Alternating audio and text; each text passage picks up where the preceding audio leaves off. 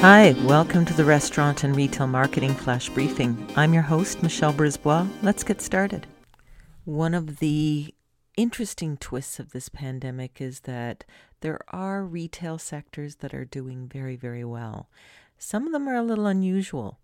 Anyone who owns a yarn store or a fabric store or who makes puzzles, who sells bicycles, all of these sectors are doing extremely well because people are looking for ways to do things at home.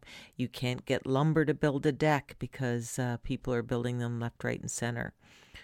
So I thought it was a little interesting when I read in the Retail Council of Canada report that patio heaters are already, and then we're just in the third week of September, flying off the shelves.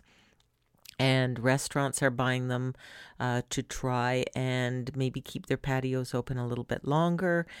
Toronto has just eased its bylaws so that patio heaters can be used more frequently.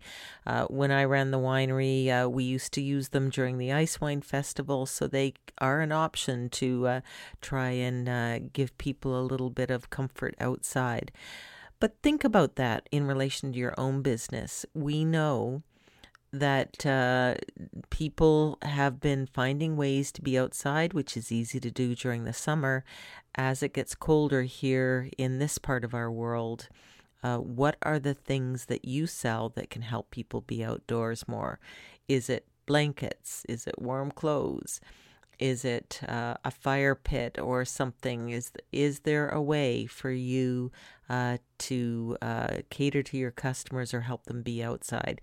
Because I have a feeling we're all going to be wanting to do that through the winter. We've got a little ways to go yet before we're in the clear, and that fresh air is mighty welcome. Talk to you tomorrow. So come on, let's get out.